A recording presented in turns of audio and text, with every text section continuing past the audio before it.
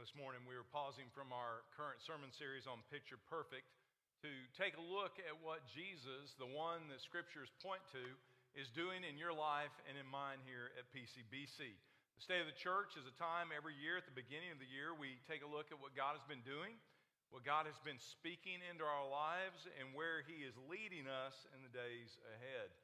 In light of that, you can see our theme is Next Steps, Acts 1:8. Acts 1:8 shouldn't be new to the fellowship here at PCBC. It is the guiding missional strategy. It's the verse from Scripture, the last words of Jesus He left to His disciples. That are the words we're seeking to live out every day. But what do those next steps look like for us? Well, we live in a country that is quite radically different than just even a few decades ago.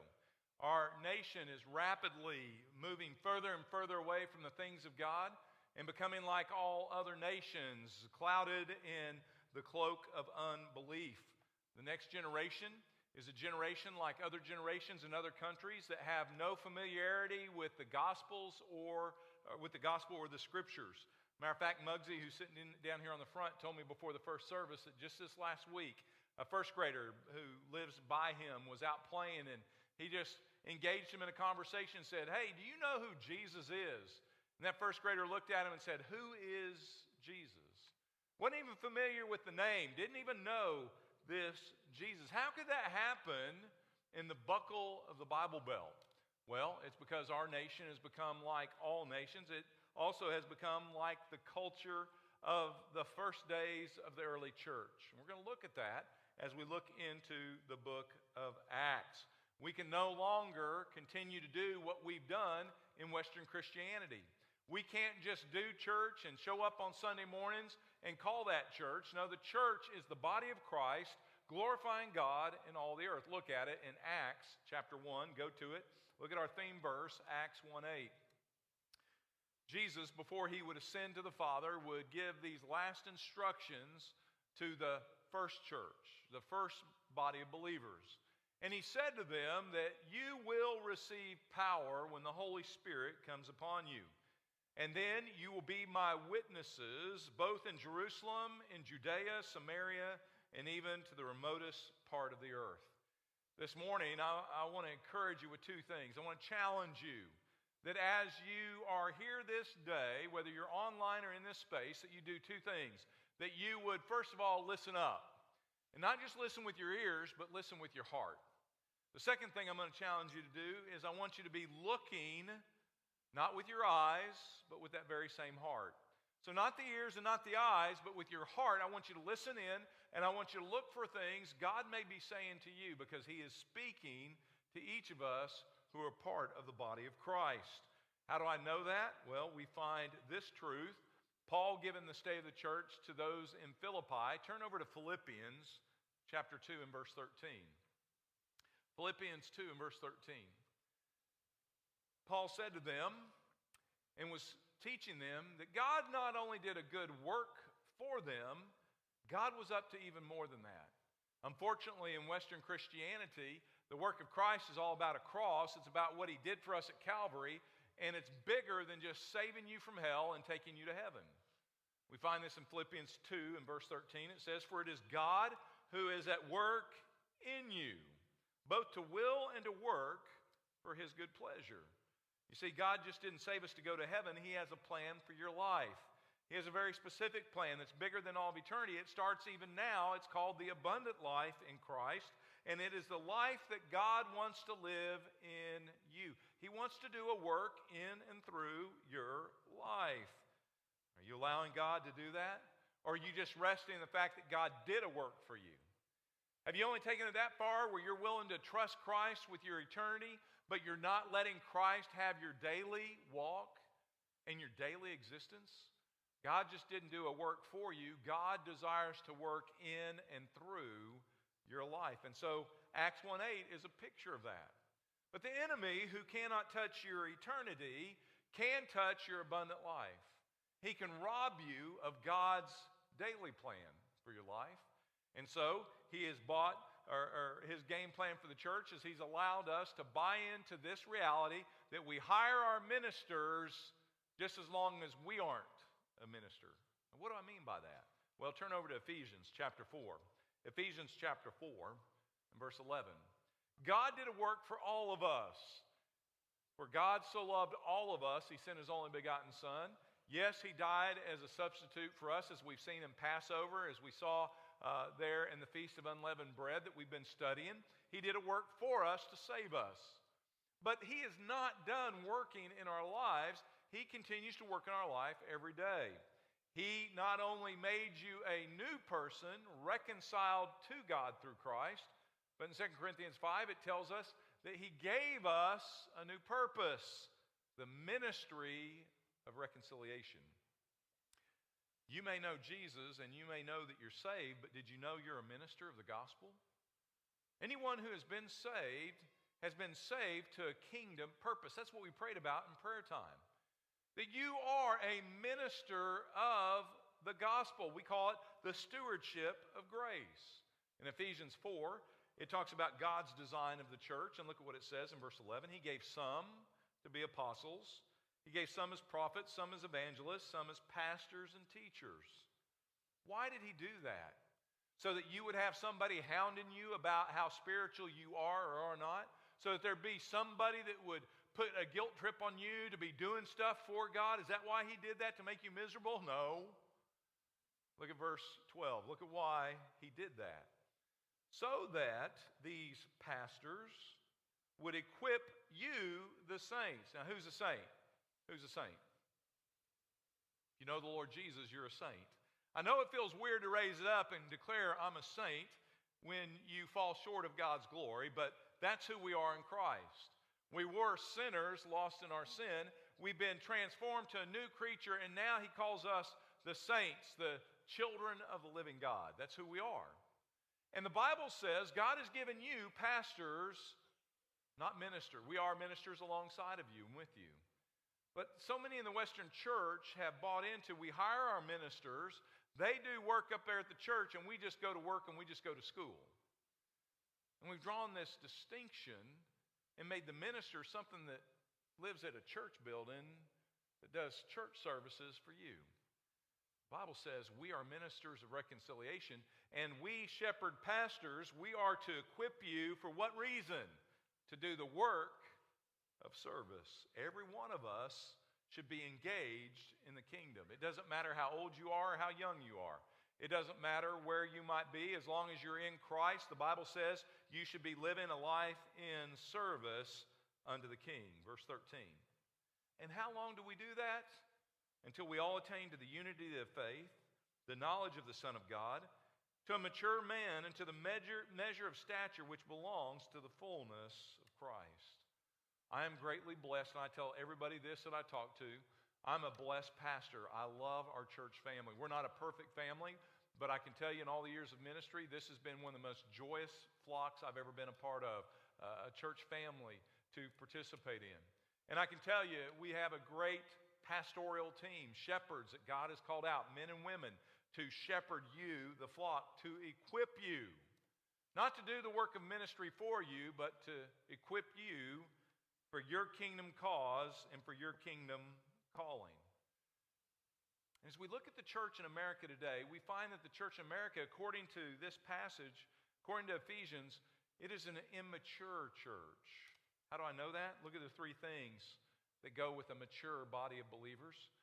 They experience a unity of faith. Majority of churches in America are spending so many days splitting and fighting and all these other sidebar issues of dysfunction instead of sharing the gospel. The sign of maturity is the unity of the faith. The sign of maturity is knowing the knowledge of the Son of God, not having head knowledge of God. There are a lot of people that know a lot about God, but it talks about a heart knowledge, a relationship, a daily fresh walk with God. In our coaching ministry at Tall Oaks Coaching, what we're finding is even pastors and pulpits have been feeding the flock so much with their sermons, but they haven't been feeding their own soul. An immaturity even in the pulpits. And the third thing is the work of service. It used to be that 20% of the church was doing 80 to 100% of the work. Now that figure seems to be declining in most churches in this nation. A sign of immaturity. Paul was saying that the shepherds are to equip the saints so that they might experience the unity of the faith, that they might grow in the knowledge of who God is, their walk with God, and then out of that leads to a life of service, serving the King of Kings and the Lord of Lords. So what I know is this: every person who will hear this message in here today or online has a next step to take. It doesn't matter where you are in your spirituality or if you happen to have no spirituality. You could be here today and you're trying to figure out, what does it mean to be spiritual? Is there a God, and what does that mean in my life? You may be a seeker. Your next step might be a heart belief, a heart faith, giving your life to Christ. If you've given your life to Christ, there might be another step to take. Maybe there's a step of repentance. Maybe there is a step of plugging into the knowledge of who God is in your life and growing as a disciple. There might be a next step of saying, God, I need to get off of my chair and into people's lives. I need to be ministering unto you. Here's what I know: we all need to take next steps. So did the first church. So let's return back to Acts 1:8, our theme verse, and let's break it down. Let's look at a couple things. What was their next step? Because here's what I'd say to you. I believe that we're living in days that match and are exactly like the days of Acts 1:8. We face the same unbelieving culture. We face the same issues of spiritual maturity and immaturity. And we also are seeking to know, God, what are our next steps? So Jesus instructed the disciples, and look at what he said. The first thing he told them to do is, before you do anything, wait. He told his first disciples that it wasn't about their doing that would make them right with God. It was more important about their being. He said, you need to wait for my power to live in your lives. What I'm going to call you to do, you can't do in your own strength. You won't do in your own strength. But I'm going to do a fresh work in you. Not only have I saved you from your sin, but I'm going to give you a resurrection power that will give you the ability to live life differently. Maybe for us, our next step is to confess, Lord, we need your Holy Spirit to fill us and to flow from us. They could not do what they were called to do until they experienced the power of God in their lives. Too many people going to church, too many people who've looked to Calvary and they've been saved, but they're not living life in the power of the Holy Spirit. That may be your next step. But then we know, and we'll be studying here in the days ahead, Pentecost, the Holy Spirit would come as they waited in that upper room, and he would fill them with his resurrection power. And as soon as that happened, as soon as they took that step, experienced Pentecost, their very next step was to take it to the world that needed what they had. They became his witnesses. Look at it again. He says, when you receive this power, then you will be my witnesses. I think the reason there are so few in the church that are witnessing of the Christ that lives in them is because they're not letting the Christ who lives in them live through them. They've not experienced the Spirit-filled life. They've experienced salvation, but they've not experienced God working through them. And when that happens, you can't help, when you're filled with the Spirit, you can't help but let it come out of you into other people's lives. It is the result of the power of the Holy Spirit in our lives. And so Jesus told them, you're going to get power, and then I have a plan. And you are to go into Jerusalem, Judea, Samaria, and the ends of the earth. Why did he use those four regions? Well, look at this map up on the screen. Here's what the region looked like in those days. Jerusalem is down at the south in that brownish, orangish area called Judea. Judea was that region of the south. You remember they were a divided kingdom. There was the north and the southern kingdom. You have now developed the area called Judea. Jerusalem, the holy city, is found in Judea. And when God speaks to them, he says, first of all, when you receive the power of the Holy Spirit, I'm going to use you to make a difference where you live. You're Jerusalem. We're going to talk about our Jerusalem here in a little bit. And then he said, not only are you to have a burden for where you live and the people you live with, it's to be bigger than that. Your Judea, your nation, your region of this world. It's not just for your city. It's not just for your neighborhood. It's not just for you. It's a vision for beyond you. That's Judea. Then you see up above Judea, you see another region called Samaria. Now, Samaria is that part of the world where Jews who had been left behind, you remember in Israel's history, because of their disobedience, they had been conquered by pagan nations. They had been taken out into captivity, but there were some left behind. And those Jews that were left behind would intermingle and marry pagan people. And over the years, they would become known as the Samaritans. By the Jews, they were considered the unclean. They had corrupted the seed of Abraham.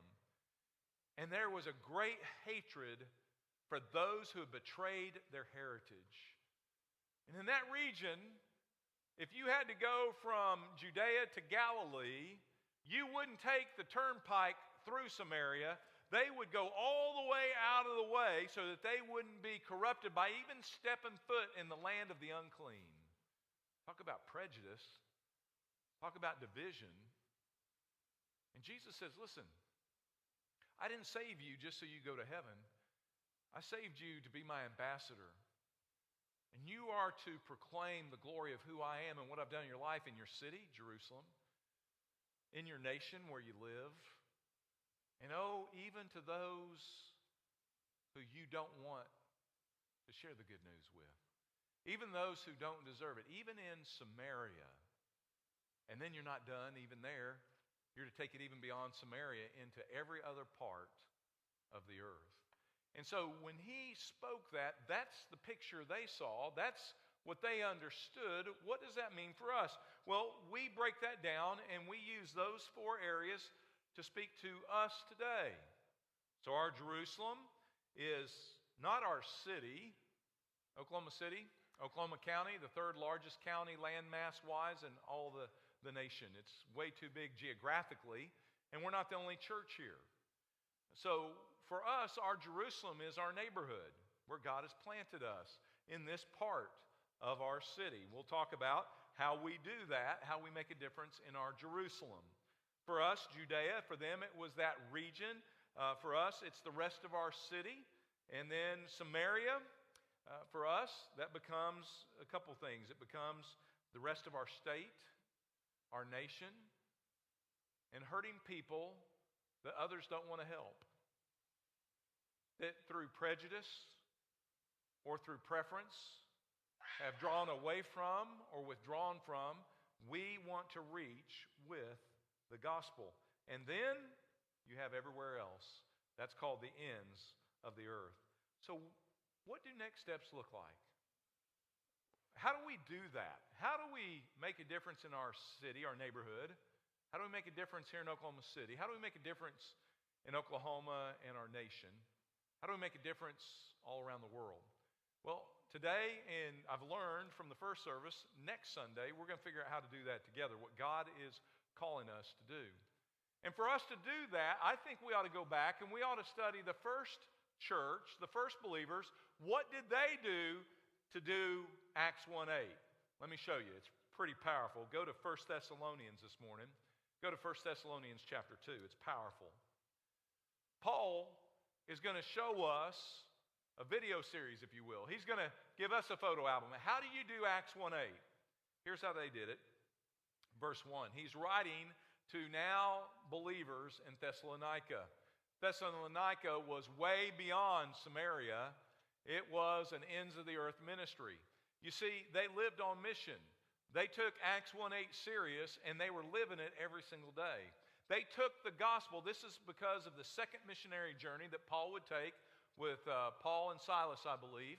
And they would lead these Thessalonians to faith in Christ. Now he's writing a letter following up with the believers in verse 1.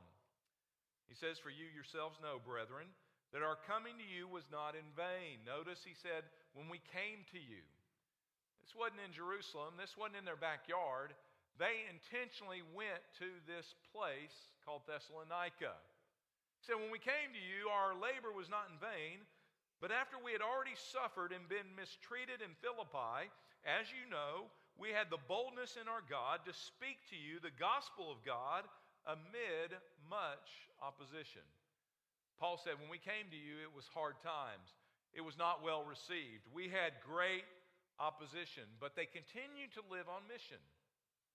What I'm watching happening to the church in America today is we are withdrawing more and more from our culture because our culture is being more hostile than ever before. Our culture has made it very clear they want to do nothing with our message. They don't want to hear it. They don't want you speaking of it. You can talk about anything in this world you want to talk to, just don't talk about Christ. You can talk about other religions. You can talk about other holy supposed books. You can talk about any kind of weird stuff you want to talk about, and you can make your own gods, and you can talk about that all day long. Don't you dare talk about Christ. Just like the culture of Paul's days. Nothing different. But it didn't stop them. Matter of fact, it empowered them even more because the darkness needed the light. May we be a church like the early church. May we be so filled with God's power, it doesn't matter how hostile the audience is, we continue to go with them, and it will not be in vain. He said, watch this, verse 2. But after we had already suffered and been mistreated, again, there they are, living on mission. There again, they had hostility. He said again, amid much opposition, they continued to take the gospel.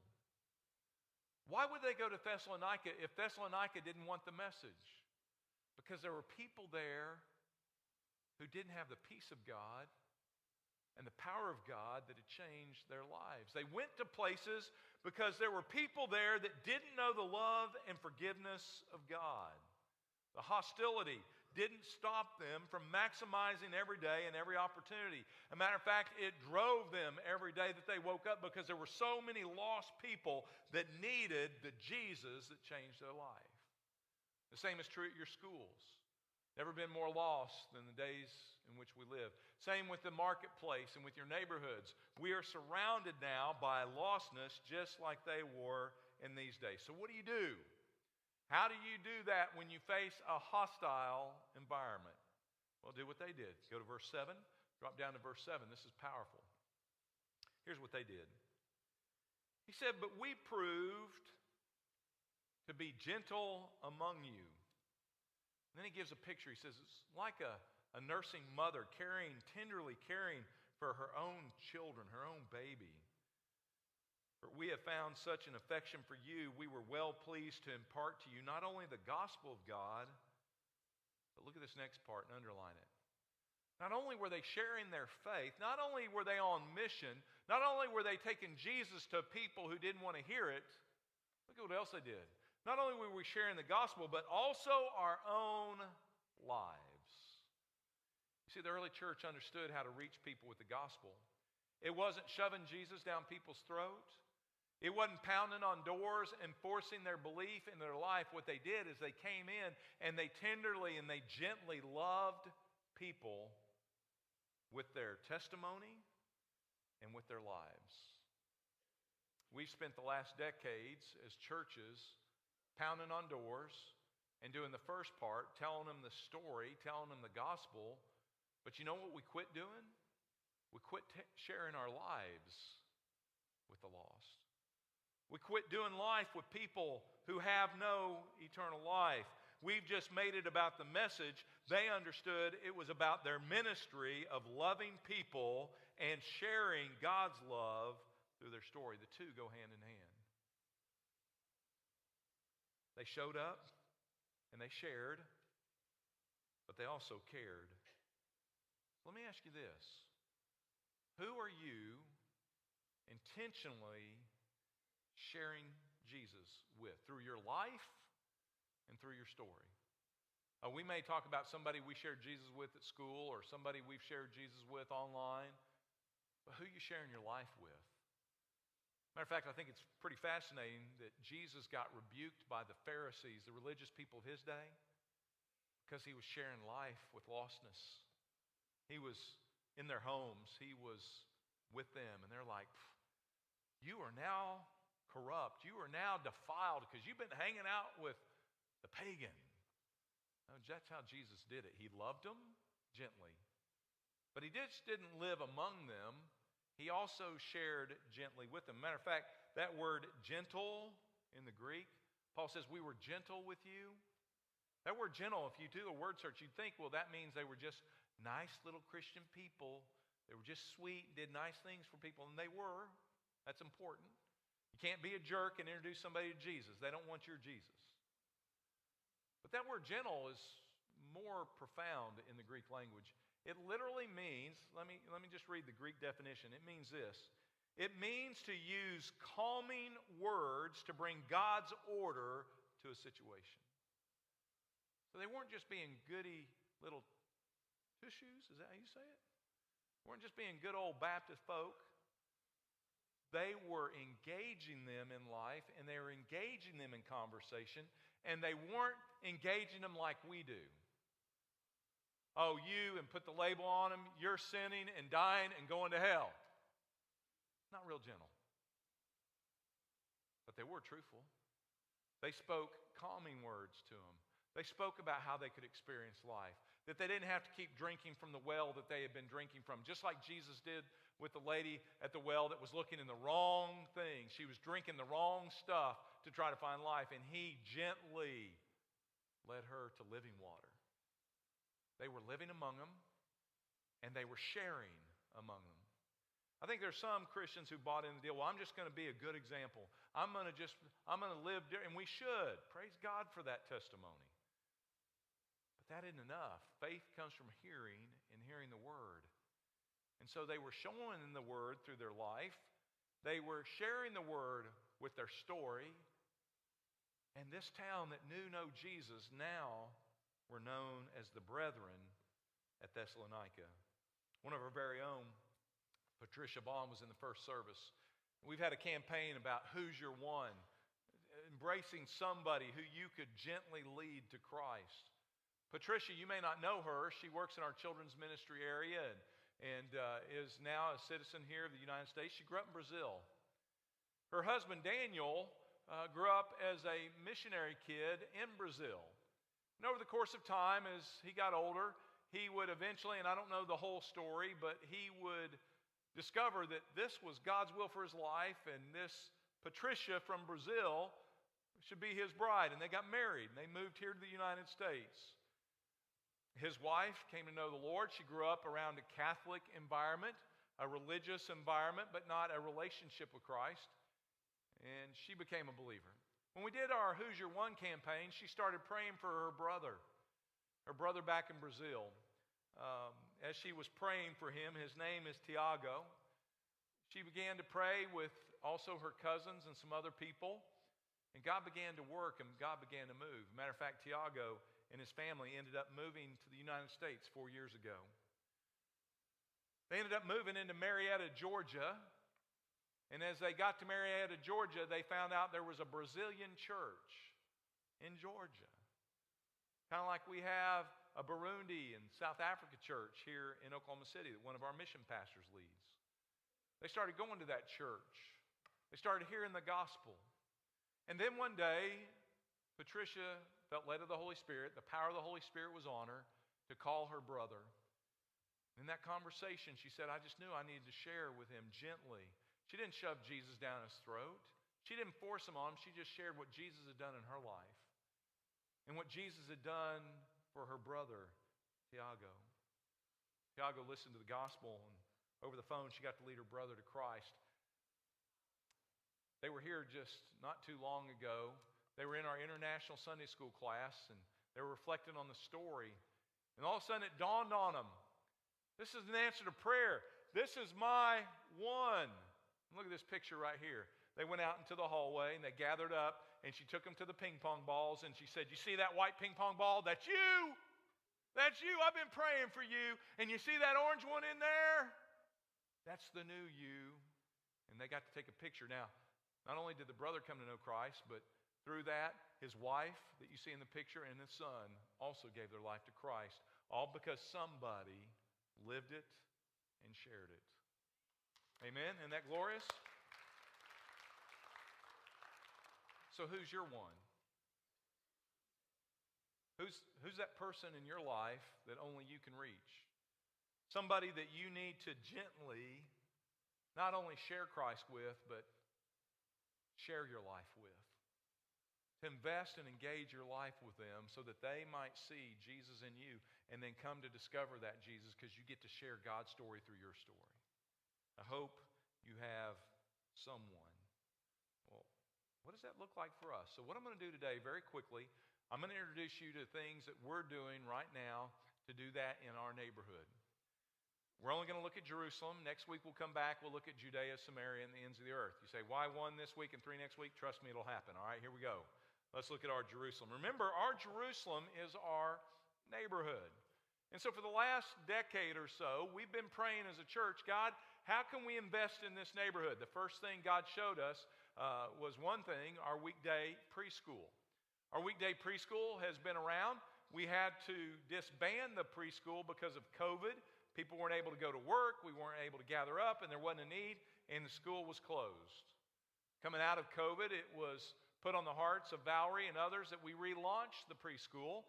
We have done that now, and we have families from all over this neighborhood that are bringing their children into this developmental preschool who are being loved on by numerous teachers and are starting to connect to this family of faith. You might be able, and maybe you have some time. I know as the school is growing, and it's growing exponentially, we're going to need more teachers. Maybe there are some of you out there that could give a couple days a week. The school isn't open every day. It's only open 2 or 3 days a week. You may be called out to be a part of that team. You may want to come and just encourage those teachers by providing snacks for them through the day or being a prayer warrior over that school. You could be involved in that ministry that impacts our neighborhood. Our children's ministry will continue to lead us to engage at the first school we ever adopted, Wiley Post Elementary. If you don't know about Wiley Post, it's at Britton and just east on Britton, just east of Rockwell, and it's right in the shadow of our steeple.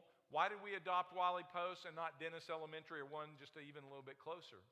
Because that school had more needs than the other schools. Every school has needs. This school had the worst test scores, had the worst poverty, had the worst challenges, and so we embrace that and we adopt that. And God has given us great favor at Wiley Post Elementary. We minister to the teachers and the administration. Maybe God's going to call you to be a part of that. We send out prayergrams. We throw birthday parties for all the teachers.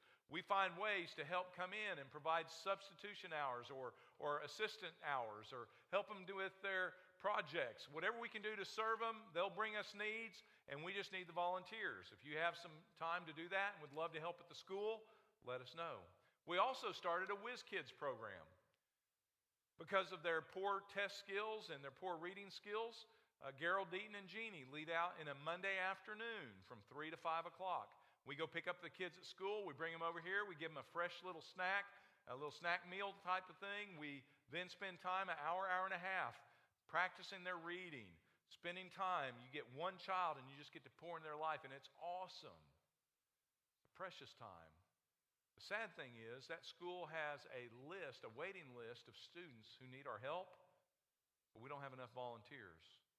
We're only doing a handful, maybe 20 or so, and they need us to do at least 50 to 100.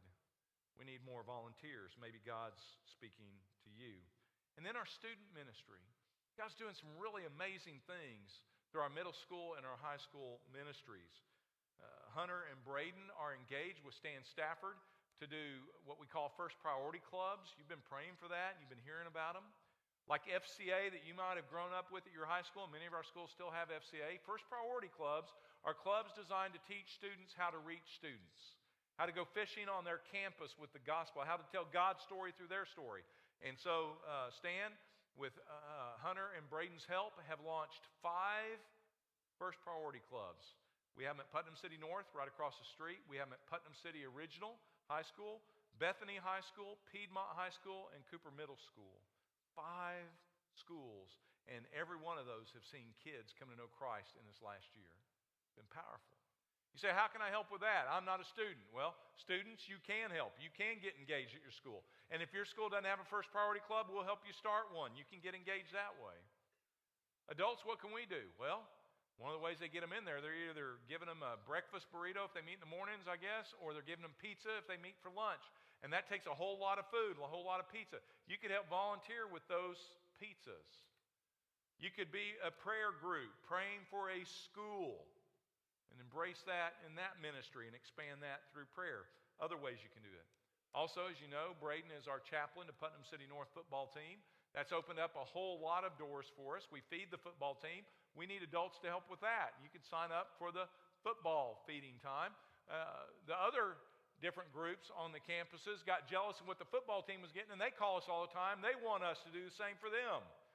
We just need more volunteers. And if you'd like to get in on that, you can find Braden, and he can help you understand how to engage with that. And then in our adult ministry, what are we doing in Jerusalem? Well, starting with those who have graduated out of our student ministry, we've had a growing college ministry called Rooted Ministry. Brent Ross in here. Brent, wave at everybody. There's Brent. He leads it. Thank you, Jesus. That wasn't Brent. That was Arlene. But Brent, waving his hand, Brent is leading that group of reaching college students, and there's something really cool going on in that. And it started with a group that is now starting to graduate out that Josh McClellan's working with, and that's turning into young career singles. Many of those are leading right here in our church today or in this service, and continue to find new ways to reach that generation with the gospel. If you want to be a part of those ministries, you can see Josh or you can see Brent. And you can be a part of one of the most exciting areas of growth in the life of our church. And then we also have in our community, believe it or not everybody grew up in Oklahoma. Have you realized that yet? Not everybody's an Okie. Matter of fact, it's bizarre to me, but there are more international people starting to live in this city than ever before. We are the 20th largest city now in our nation. I don't know if you know that. And with that growth, we have all kinds of people from all over the world coming to live right here in our city. We're blessed to be here in this Jerusalem, this capital of this state. And God is bringing the world to us. We have an international class that was started in the 1970s. How many of you were alive in the 70s? Just raise your hand. Oh, yeah. A fourth of us. Yes. Don't laugh. There were the 70s. They existed. We were there. You were not. And all the way back then, this church had a heart for international people.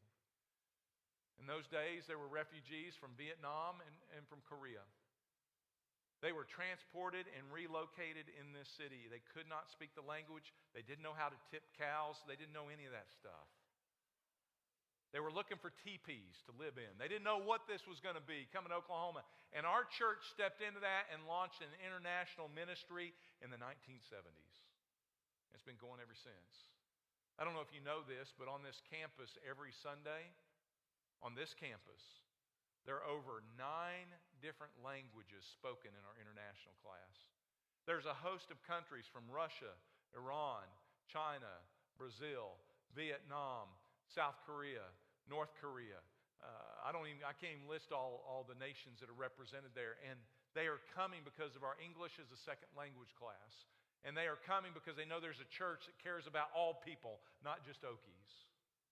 And in that class, there are Okies who are investing their life because they love people no matter where they're from. And maybe God would lead you to be a part of our international ministry. Maybe that's something that you want to engage in. Maybe you help with English as a second language. You say, I can't even pass English at school. Can I get an amen from half the congregation? I get it. We may not speak it great, but you know what? We can help them who can't speak it at all learn how to do it so they can engage in our culture. And what a great bridge you could build into somebody's life who needs somebody like you. There are other ways to invest in that. And as a matter of fact, when we come back next week, we're going to look at ways we can reach the whole world.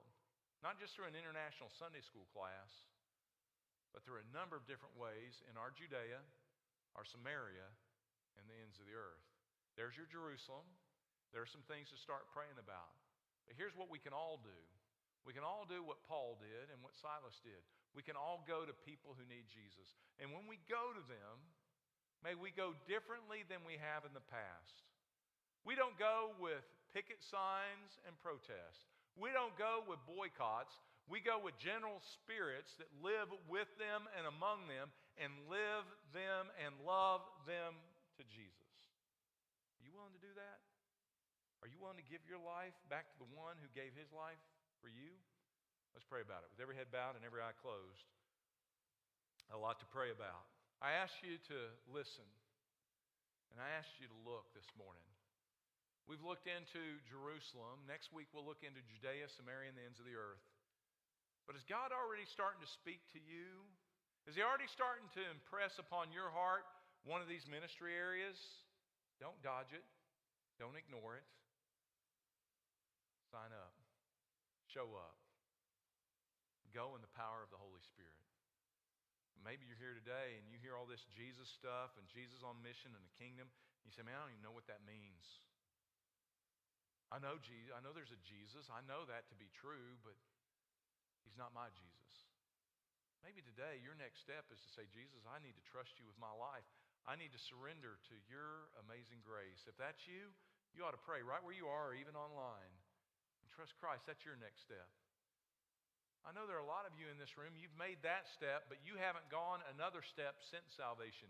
You need to step into spiritual maturity. You need to step into growing in your faith, the knowledge of the Son of God. You need to take the next step of stepping into kingdom ministry, seeking first His kingdom.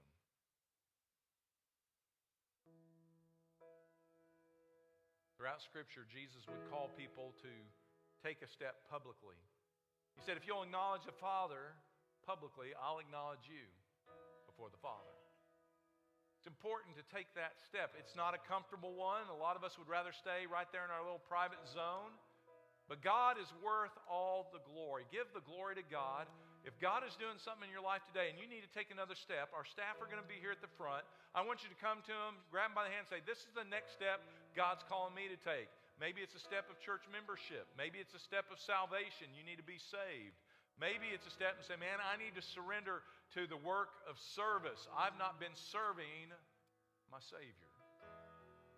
I don't know what your step looks like, but I hope you'll take it. Spirit of God, empower each person here today.